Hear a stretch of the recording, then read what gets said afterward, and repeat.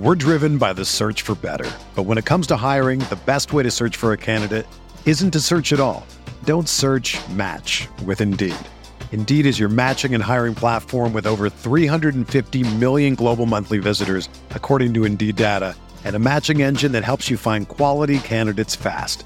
Ditch the busy work. Use Indeed for scheduling, screening, and messaging so you can connect with candidates faster.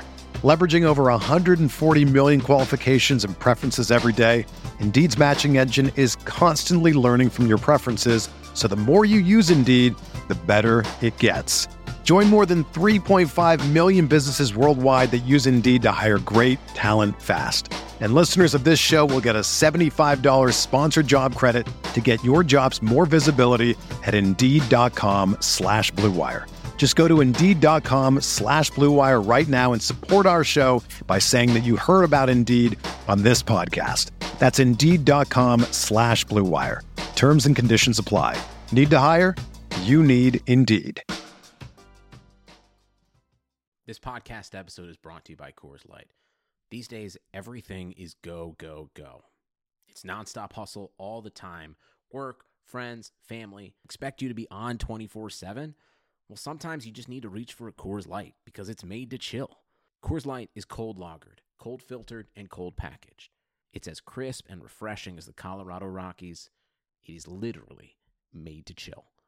Coors Light is the one I choose when I need to unwind. So when you want to hit reset, reach for the beer that's made to chill.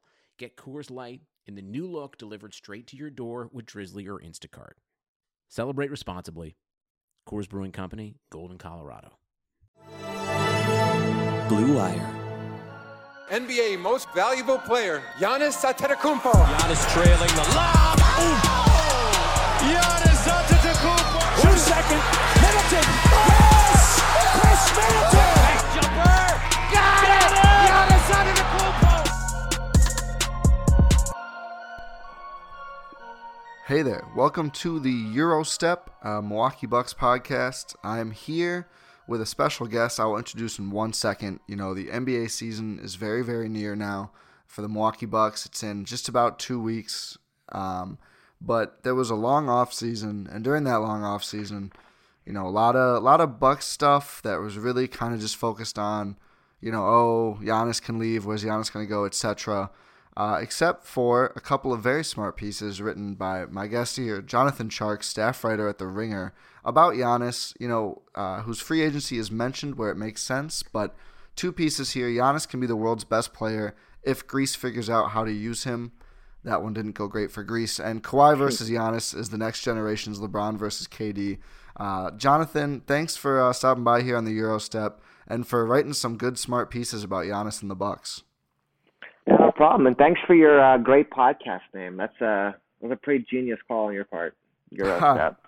Appreciate it. Yeah, I think Kane Pittman actually came up with that. So shout out to Kane, the my former co-host here. But it is certainly a great name, and I will gladly continue using it because it's truly a great name. But you know, to get started here, first off, I just wonder.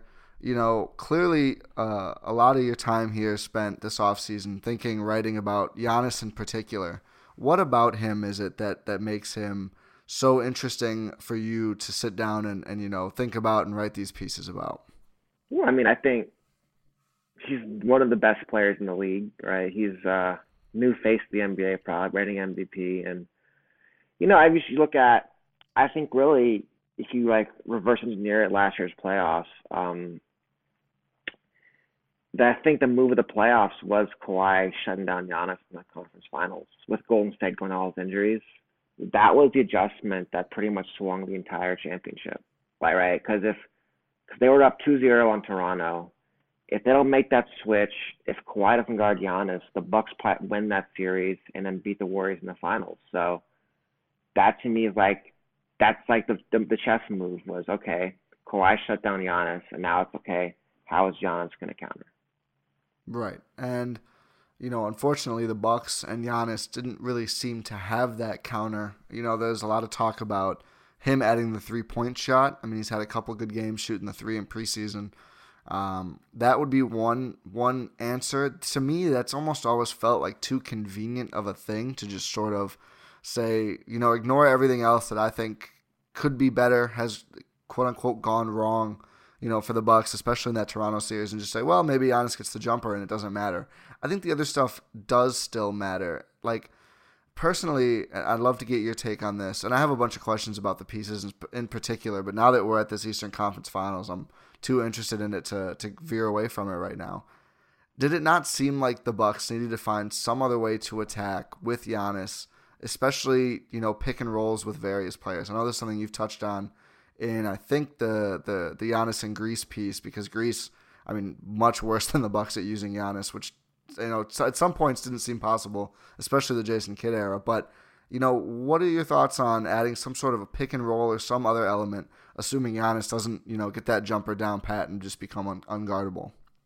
Yeah, I would have loved to see more get Giannis the true pick and roll point guard and play him in space. I think the closest guy you had to that was Malcolm Brogdon, and they let him walk. But there's not really another guard in the roster who can shoot off the dribble and then make plays in space. I thought that was one part of it. And the other thing that really killed me in the playoffs last year is they kept Lopez in the whole time. And it was obvious at the end of that series, Kawhi could just get 2 points on Lopez whenever he wanted. Put Brook in that pick and roll. Either Brook switches out, he can't stay in front of him, or Brook plays back. He has to pull up whenever they wanted. To me, them not using the going smaller, playing Hill, Bledsoe, Brogdon, Middleton, Giannis. To me, that was that was what they left on the table last year. And I don't know what would have happened if they had done that. I would have loved to see it. And the frustrating part, Toronto wasn't that big a team. Who's going to kill you inside if you're playing off with the 5? Gasol and Ibaka? I'll live with that. Yeah. No, yeah, I think this was something – oh, sorry, go ahead. That's it. Oh, something that I think this was very frustrating to me as well. It just seemed like the Bucks, their thing that they did all season, and I think they were almost a victim of their own success in that they played the same way all year long. Brook Lopez dropped on defense. They shared the ball and didn't run a lot of pick and roll or certainly a lot of ISO on offense, and it worked. They won 60 games. They destroyed Detroit, as everyone knew they would. After a quick bump in game 1, they then went on and destroyed Boston. And I just think, the lack of the adversity earlier, and I don't mean to just go into, couch speak or whatever. There are strategic things that should have been done no matter what, but I do think that, the lack of them hitting adversity, just playing the same way and having it work over and over again, left them without, I don't know if it wasn't thought about to try and adjust more and try different things, if it just they weren't comfortable because they hadn't had to do those things. But something I've been harping on this whole offseason is, I really want to see the Bucks try more stuff, run more pick and roll, play small with Giannis at the 5 more. And, if there are detractors to that, they'll probably say, well, the numbers on those lineups haven't always been great. Well, it's hardly used, and that's fine. You're going to have to figure out some things. There's going to be some warts at first. That's how it goes. But that's what the regular season is for. If the Bucks, if you could ask any Bucks fan or probably any person in the org, would you trade 3-4 wins, in trying out some of these things and figuring out other ways to play for then having an answer to what Toronto did in the Eastern Conference Finals, and like you said, potentially going and winning a championship? I think the answer is pretty easy there. So I think for me, outside of just strictly Giannis becoming even better, which seems just unfair to ask of him at this point, I think the Bucks just need some more versatility in their game plan. More options, more go-tos, an escape valve, if you will, when things get tight, like they certainly did in that Toronto series. Well, that is the knock on Budenholzer, even going back to his days in Atlanta. He has his stuff, he maximizes efficiency, and he just runs the stuff. You look at those Hawks series, they got swept a bunch of times, and that's never encouraging for a coach. You would hope in those series, the way these series tend to go, it's step A, counter B, step C, counter D, right? It's a chess match. With Budenholzer, it feels like sometimes he has his stuff, they adjust, and then he's like, well, I have my stuff. Mm-hmm. So that would worry me a lot if I was a Bucks fan. I don't know if that's going to change either. No, yeah, that's I think one of the biggest sort of, I think there's 2 or 3 things that are sort of black marks going into this next Bucks season where there's a lot of positive. They're going to be very good again. In my opinion, there's only one team that can really contend with them to win the East. So it seems like at least a good shot at going to the finals. I mean, we'll see who comes from the West. It might be very, very hard to win it, but it should be. I mean, that's how championships work. But there's I'd say around three things that are really concerning.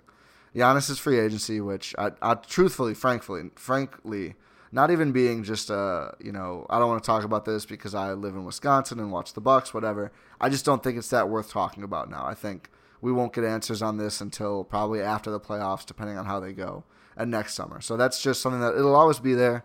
It'll certainly always be talked about by a lot of people. I don't know if it's really worth discussing. There's the concept of Bud just being rigid and not running anything else and not finding those other things to do in the playoffs, which, like you said, I mean, it ends up being necessary. I mean, even the Warriors, when things tightened up, they couldn't do their Warriors stuff anymore. They had to just say, KD and Steph and sometimes Clay, just go make plays. We're going to do a little bit of pick and roll. We're going to do whatever else. Like, you need to have those other things. I mean, hell, the Raptors ran box and won it. It kind of worked against Steph and the Warriors.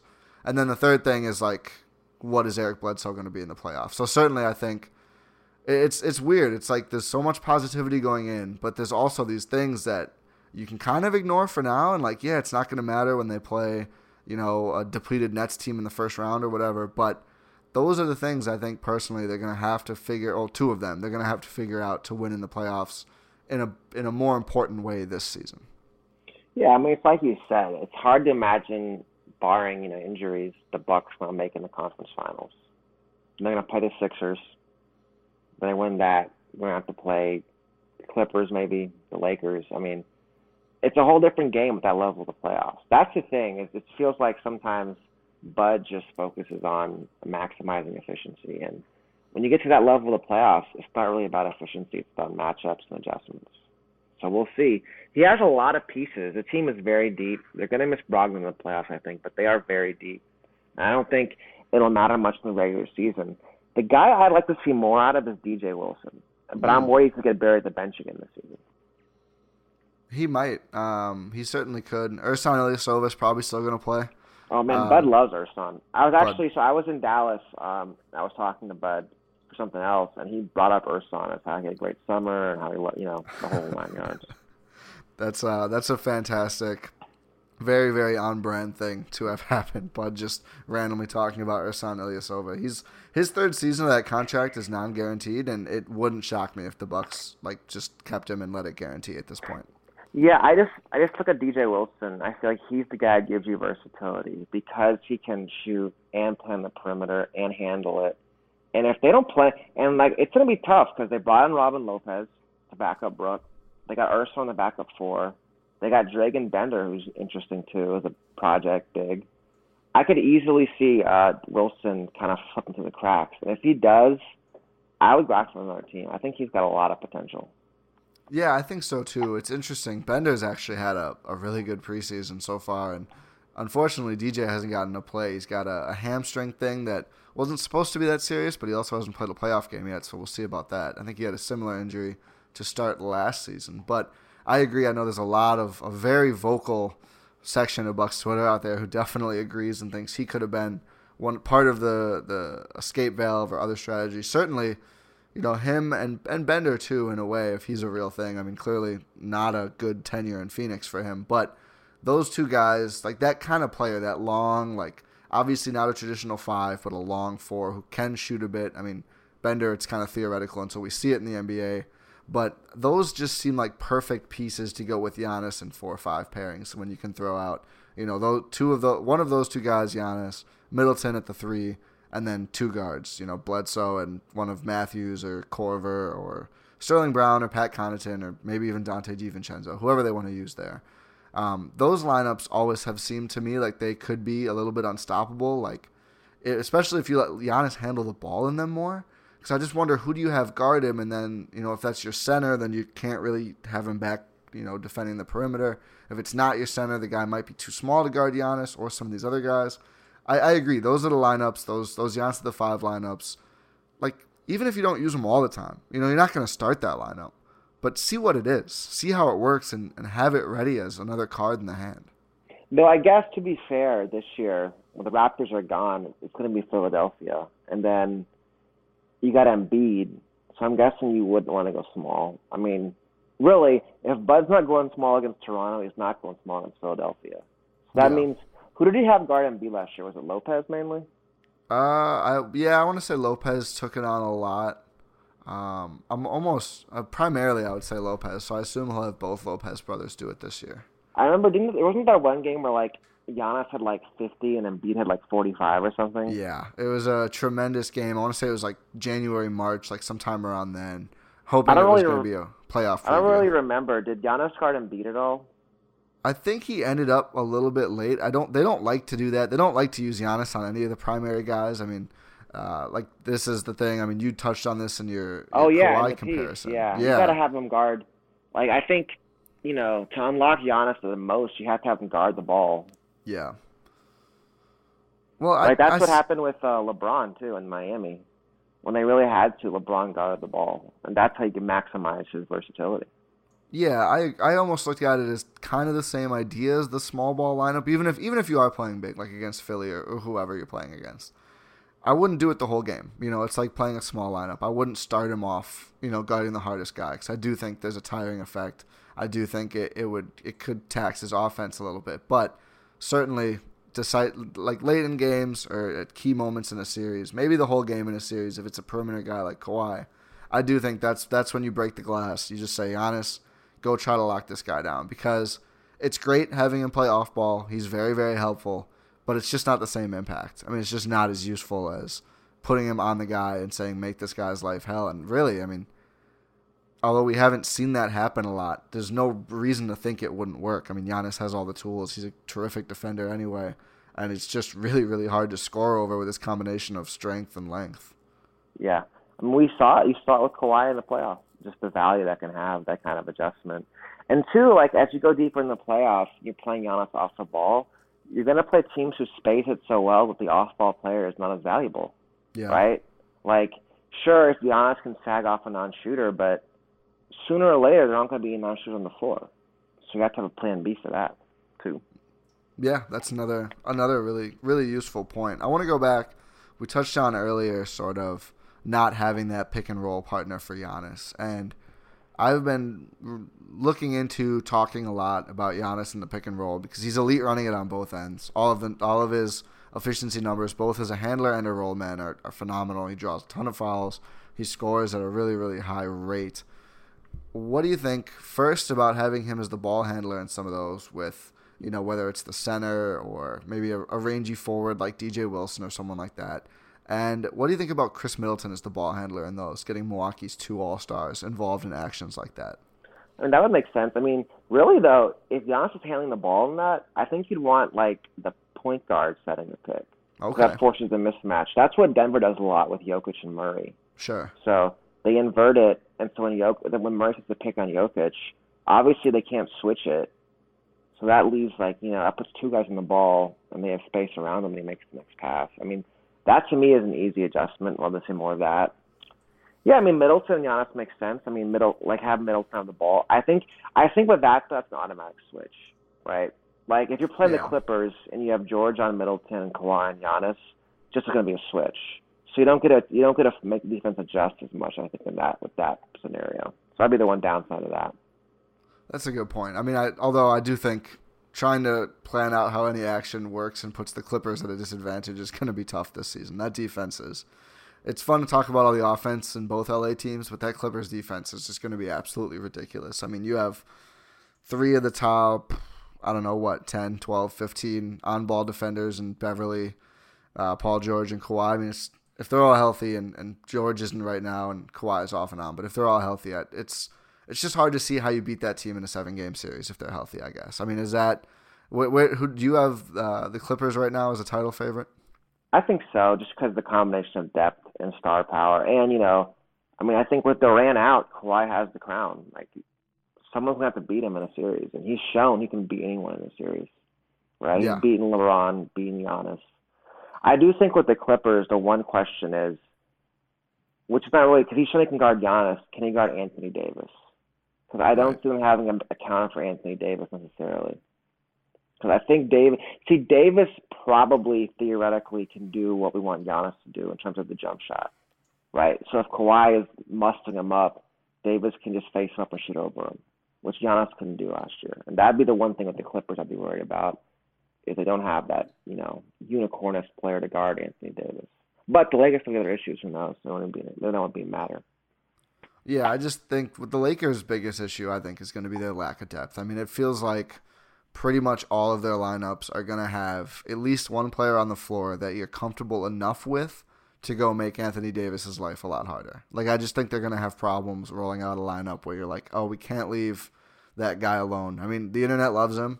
I don't think teams are going to be too worried about giving Alex Caruso some space to go, hamper Anthony Davis in the post. Like, I don't think anyone's going to be that worried about, I don't know. I mean, you don't want to leave JaVale too open because then he'll just go get a lob. But I don't know. I just worry about their entire unit cohesiveness. I'd imagine they'll go LeBron, AD, Kuzma, Danny Green. They got to find a fifth guy. Is it KCP? Is it Avery Bradley? Pretty sure it's not Rajon Rondo or Dwight Howard.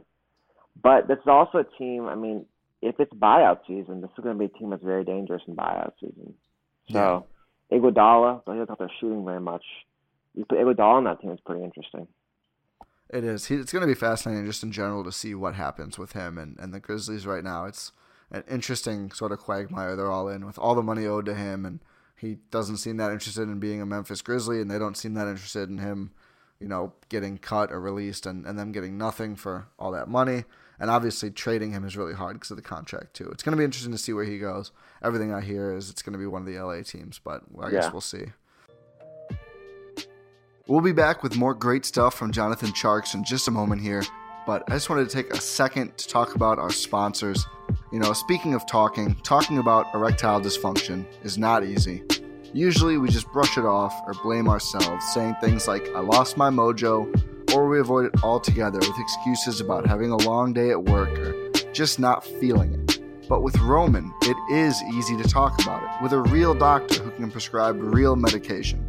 It's simple, safe, and totally discreet. With Roman, you can get a free online evaluation and ongoing care for ED, all from the comfort and privacy of your home. The doctor will work with you to find the best treatment plan. If medication is appropriate, Roman will ship it to you with free 2-day shipping. The whole process is straightforward, simple, and discreet. Getting started is simple. Just go to GetRoman.com/BlueWire and complete an online visit. Erectile dysfunction used to be tough to tackle, but now there's Roman.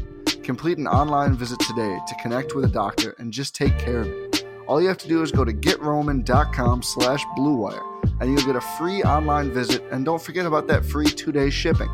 That's GetRoman.com/BlueWire for a free visit to get started. One last time, GetRoman.com/BlueWire. Speaking of things shipping, when you're selling online, getting your orders out can be a real pain. It's time consuming, it's expensive, and there's so many carriers to choose from. How do you know you're making the best choice? That's why you need ShipStation.com to know for you. It's the fastest, easiest, and most affordable way to manage and ship your orders. ShipStation helps you get orders out quickly, you'll save precious money on shipping costs, and you'll keep your customers happy, and that's the most important thing. No matter where you're selling, Amazon, Etsy, or your own website, ShipStation brings all your orders into one simple interface. That makes them really easy to manage from any device, even just your cell phone. ShipStation works with all the major carriers, including USPS, FedEx, UPS, and even Amazon Fulfillment. You can compare and choose the best shipping solution for you and your customer. No wonder ShipStation is the #1 choice of online sellers. You can ship more in less time with the best rates available. And right now, Eurostep listeners can try ShipStation free, Free, free for 60 days when you use offer code BLUE.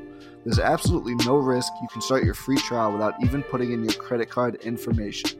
All you need to do is visit ShipStation.com, click on the microphone at the top of the homepage, and type in BLUE, BLUE. ShipStation.com, then offer code BLUE. ShipStation.com. Make ship happen.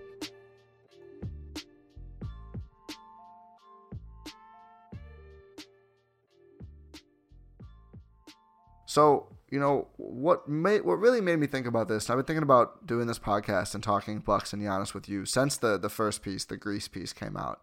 Because it's, basically, not to spoil it too much, everyone should go read these pieces on The Ringer. if you haven't already, and I'm sure I'll link him on Twitter or whatever too, but basically that sort of sums up with, LeBron and Jordan's gold medals didn't really matter. I mean, it's cool, it's a plus, but no one, I mean, that's the Dream Team stuff was maybe a little different, but like especially LeBron, like no one really cares that much. No one talks about it when you talk about his overall legacy. But someday, if Giannis, his career goes the right way and he were to win a gold with Greece in the Olympics, over a stacked Team USA as they all are, that could go a long way to making him the greatest of all time. And it was funny because I kind of sat there and was like, as someone who talks about the Bucks, writes about the Bucks, everything else, I haven't really thought about Giannis's long-term like potential legacy yet. I mean, obviously nothing is there yet. He's not the greatest of all time right now. He's not really close. He's not like a season or two away. But how good he is at his age, certainly it makes sense to talk about. But what got you thinking about Giannis's legacy as he's 24 years old, about to be 25, I think? Well, I think we were just talking to someone about it, and it feels like he's the first guy where internationally he can make the legitimate case as he's the best player in the world, especially in these tournaments, right? Since Jordan in the 90s, U.S. was the top dog in these tournaments. They had Jordan, LeBron, Kobe, Durant. But it felt like this is the first time, maybe since Arvydas Sabonis in the 80s, where, okay, the best player in this tournament is not going to be an American player. And it's like, well, that's crazy. The best player is an international player. And if you're the best player in the world at any one moment, then, especially these days, I feel like the best player in the world now has got a case to be the best player of all time because the game has progressed so much to this day. I think it's the highest level basketball we've ever seen. So, logically, if he can put it all together. It didn't work out, though. It was tough. That Greece team did not – it was a very unfortunately put together team. That was very frustrating, too. Yeah, it was. I mean, just it took the Bucks, sort of frustrating on the court thing to another level. I mean, just the thought of that team, and I don't want to insult anyone on the Greek team. They're all very good players, certainly all much better than I am. But the thought of that team of, mostly not NBA guys, and Giannis being left out of key moments, either not playing or just sort of in the corner watching, it's just kind of mind-boggling. And I don't mean to take all blame or all responsibility off of Giannis. He there's some there too. I mean, he didn't play as well as certainly he thinks he should or he could have, but it was just hard to watch him not be the central focus of everything they did. Hard to not see him surrounded by shooters after the blueprint the Bucks gave all last season in the NBA. I mean, when you're watching this, are you frustrated at the way Greece is using Giannis more or at his play personally? At the way he's being used. But that goes to the other piece I wrote. Like, if he has the jump shot, it doesn't matter. That's the thing right now with Giannis. Because the jumper's not there yet, he can be at the mercy of his team and his teammates because he can only score in certain parts of the floor.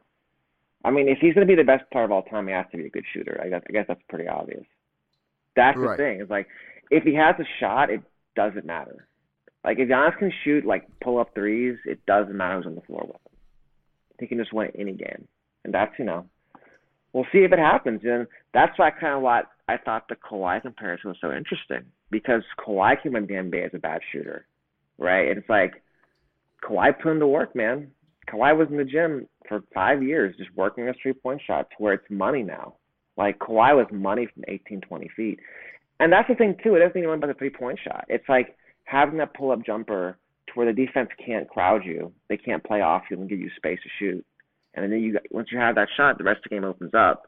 Because at the end of the games, you need the pull-up jumper because the paint's going to get cut off. That's what Giannis saw, I think, last year in the playoffs. It's what LeBron saw, too, eventually. Like, you play a good enough defense, they're not going to give you brim shots at the end of the game. It's just not going to happen. The guys are too good. They're too big. You have to be able to pull up and shoot. And if that doesn't happen, then it really limits, then everything else would be perfect for him to succeed. So, will he get it or not? I don't know. Yeah, I mean, that's the billion-dollar question or whatever you want to say for sure. I think I was having this conversation with someone recently, just sort of separately about kind of the divisions between the great players. Giannis, as he is right now, I agree. He needs the team to be right around him for it to work the right way. And we saw the limitations of that sort of I don't know if philosophy is the right word. It's not like he chooses to be limited, but that sort of style of play. And I think a counter sort of the other way that was brought up in this conversation was Steph Curry, where he is, if he's surrounded by, he can certainly create for himself a little bit, but we've seen, the offenses, the systems get gummed up, and Steph has had troubles sort of just beating teams. I don't think it's a perfect comparison. I think Steph can score inside right now better than Giannis can score outside. But I think it's interesting when you kind of oppose those guys to your Kawhi, KD, LeBron, those sort of players who they can just go get the bucket. Like, it doesn't matter. It doesn't matter what you do. However they have to do it, whether it's a longer jump shot, attacking the rim, pulling up, posting up, whatever it is, they just go get the buckets. And that's kind of an interesting thing. I feel like I haven't really thought of it that much before, and it's something that I don't know if you can quantify with stats or anything like that. It's just sort of, there's just a difference. Those three guys, they can just go win the game with, like, team aside, whatever else. Whereas, guys like Giannis, Steph, the system is more important. It's kind of an interesting dichotomy to look at, splitting up the great players that way. Yeah, I think clearly Giannis, it's crazy. So if you look at the NBA Finals the last 10 years, it's been 9 of the last 10, I think, was LeBron, KD, or Kawhi. So I think LeBron has 3. Maybe not 8 of the last 9, maybe. I know LeBron has 3, Kawhi has 2, KD has 2, and then Iguodala has 1. Yeah, right? For the Finals MVPs, right? It's all the same position. It's all the big wings. That's the position. That's what it always comes down to. Who's the best big wing in the league? And more often than not, if you can answer that question, you're going to win a championship. And for Giannis, right, that's the level he has to reach. He has to reach that Kawhi, LeBron, KD level. And it's pretty obvious if you compare Giannis to those 3 guys what's missing. Yeah, no, absolutely. And then I think, tied into that here, my last sort of question / talking point, whatever, is, that second piece, Kawhi versus Giannis, is the new LeBron versus KD. There's obviously, of course, a Kawhi comparison, which I think is a good one. I think it's good to think about. A funny aside is, like, the players who Giannis has been compared with through his career. I remember, like, rookie, like, early second year, we were all talking about how great it would be if Giannis could be Nick Batum, who was good at the time with the Trailblazers, to be fair. Funny. It was like, oh, man, if he could be Nick Batum someday, with what Jabari is going to be, the Bucks could really be special. And then, obviously, that didn't work out the second part at all. And then it was like maybe Scottie Pippen, and now you're talking about some of the greatest of all time. So that just shows the leaps and bounds Giannis has made. But there's sort of, in both of these, there's maybe not super direct, maybe not fleshed out, but there's always been a little bit of a LeBron comparison. LeBron, also another guy who had trouble shooting early. It cost him in the playoffs early, and he really had to add that jumper before he could go win titles. And I just wonder, it's so hard to compare anyone to LeBron. I think it's fair to say whoever your greatest is, he's probably 1, 2, or 3. And a lot of people put Kareem up there. Some people put Bill Russell, whatever. LeBron is up there. He's one of the greatest players of all time. Maybe the greatest. Certainly if you talk about era mattering, pretty easily the greatest player of all time. Is it fair to compare Giannis to someone like that? Is it almost putting too much on, or is it apt? Because, you look at, the point forward who can run the floor, the big wing, the guy who can be a lockdown defender when he needs to be, the guy who, needed or needs to add a jump shot, whether you're talking about LeBron or Giannis. Like, is that a fair comparison, do you think? I think so. And I think, you don't want to shirk away from that if you're Giannis, if you have that potential. It's just, I think if you're a Bucks fan, the concern is, well, LeBron didn't win a title for his first team. Yeah. Neither did KD either. So, I don't know. they got 2 years to figure this out. To me, I think ultimately, letting go of Brogdon for money is going to be the thing that's kind of, because I feel like you've lost your moral high ground now. Like, what are you really going to say in 2 years if they don't win? Well, we won't pay your players, your teammates enough to win. That's what you're going to tell. That's what you just told them. Because, like, what's the argument to paying Brogdon? He's too expensive, right? That's the only argument to not paying him his money. Yeah, but that's what's frustrating about this for me is there are, I think, legitimate concerns about Brogdon, and I don't think necessarily it's enough to mean you don't pay him. But I mean, straight up. Like, obviously, if the option is you just don't pay him and just not to pay him, or you don't pay him for a reason and you go get they got some draft picks from Indiana, whatever. If you want to use those to go make a different move, which I thought was the case, which I thought that was very defensible, personally, because Brogdon has had some serious injury concerns in 2 out of his 3 NBA seasons. Missed part of the playoffs this past year. Really, really good shooter who does not have a quick release. Doesn't really generate his own shots outside of his drives, which are pretty phenomenal, but he hasn't been as much of a pull-up guy. I mean, he was the beneficiary of playing on this Bucks system, whatever else. Still a very good player. I don't think he's going to be exactly what a lot of Pacers fans expect, but I think he's going to be good there. But I just think that, you know, if the move was, we want to get some picks, we want to get ready, we're going to go trade for someone. Like, we need these assets to go make this move and try to add Bradley Beal or whoever else. I don't think they have the stuff for Bradley Beal, don't get me wrong, but try to add someone, because I agree, that dynamic point guard would be perfect for this team. A couple of years ago when the Cavs found out they needed to trade Kyrie, basically, because he said so, there was this talk of like Middleton and Brogdon for Kyrie, and I would have done it then, and I would still do it now, just because I think you just find some wing guys and Brook Lopez and whoever, and that team's going to be really, really, really good, because you cannot stop Kyrie and Giannis. But all this to say, basically, I thought there was a good reason for moving on from Brogdon. I think that it does make sense when you look at it in certain ways, but certainly if the move is just, we don't want to pay this guy all this money, then no, I don't think it's a good move, and I don't think it's particularly defensible either. Well, I mean, so I think a lot of times when we kind of talk about these things, we'll all focus on like flexibility in the cap. Oh, well, now they're more flexible. But flexibility isn't going to be on the court against the Sixers, right? Right. You've got to do something with that flexibility. Because right now you replace Brogdon with Wesley Matthews. So, yes, not paying him maybe makes you more flexible, but you can't sell flexibility. You got to sell players. Yeah. I mean, I love Bradley Beal, obviously, but I don't see them having enough pieces to make a Bradley Beal trade. They don't seem like they have enough. Yeah. Maybe if you gave them like all your picks for like 6 years, maybe. Like and if then you throw in like the kids like DJ Wilson, Dante. But you're not playing those guys, so they have no trade value. Yeah. That's the thing too. Like trade value only exists with the statistics, right? Like the Wizards could think, "Oh, I like DJ Wilson," but if he's not playing, he has no value in a trade. You can't be like, "Oh, we're gonna give you this great piece who doesn't play." Yeah. So that's the other problem, is you're more flexible, but you don't really have young guys who are getting minutes to be part of trades. The guy I've been wondering about is Chris Paul. Yeah, that's the guy absolutely. who could be available for pretty much nothing. And that's maybe at that point, if you fall out of love with Bledsoe, maybe you could do. I don't know what that trade would look like. He's so expensive. What would the trade be? So I've looked at this a lot. There's a lot of people who are going to absolutely hate this, you know, on the Bucks side of things, because they just don't. A lot of people just don't like Chris Paul. A lot of people don't like. You have to give up Bledsoe, Ersan to start, and then you need to add like 3 more like just salaries, just whoever, like Pat Connaughton, and then like another guy or 2, I think, just to make the number work. And that's if you take back nothing but Chris Paul. Which is what you'd want to. Let me see. So these are $38 million. It's hard to trade for $38 million. So Bledsoe, Ilyasova. Yeah, I don't see you can make this trade. I don't see enough salaries here. No, you have to get rid of Hill, maybe.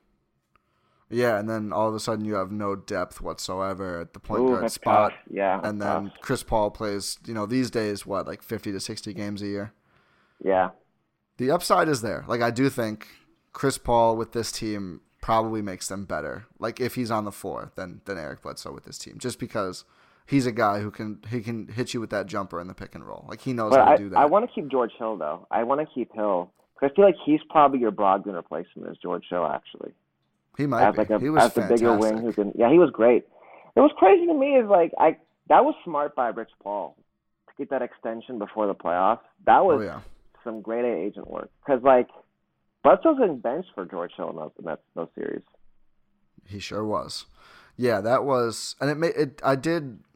He had the playoff struggles the last year too, and you kind of.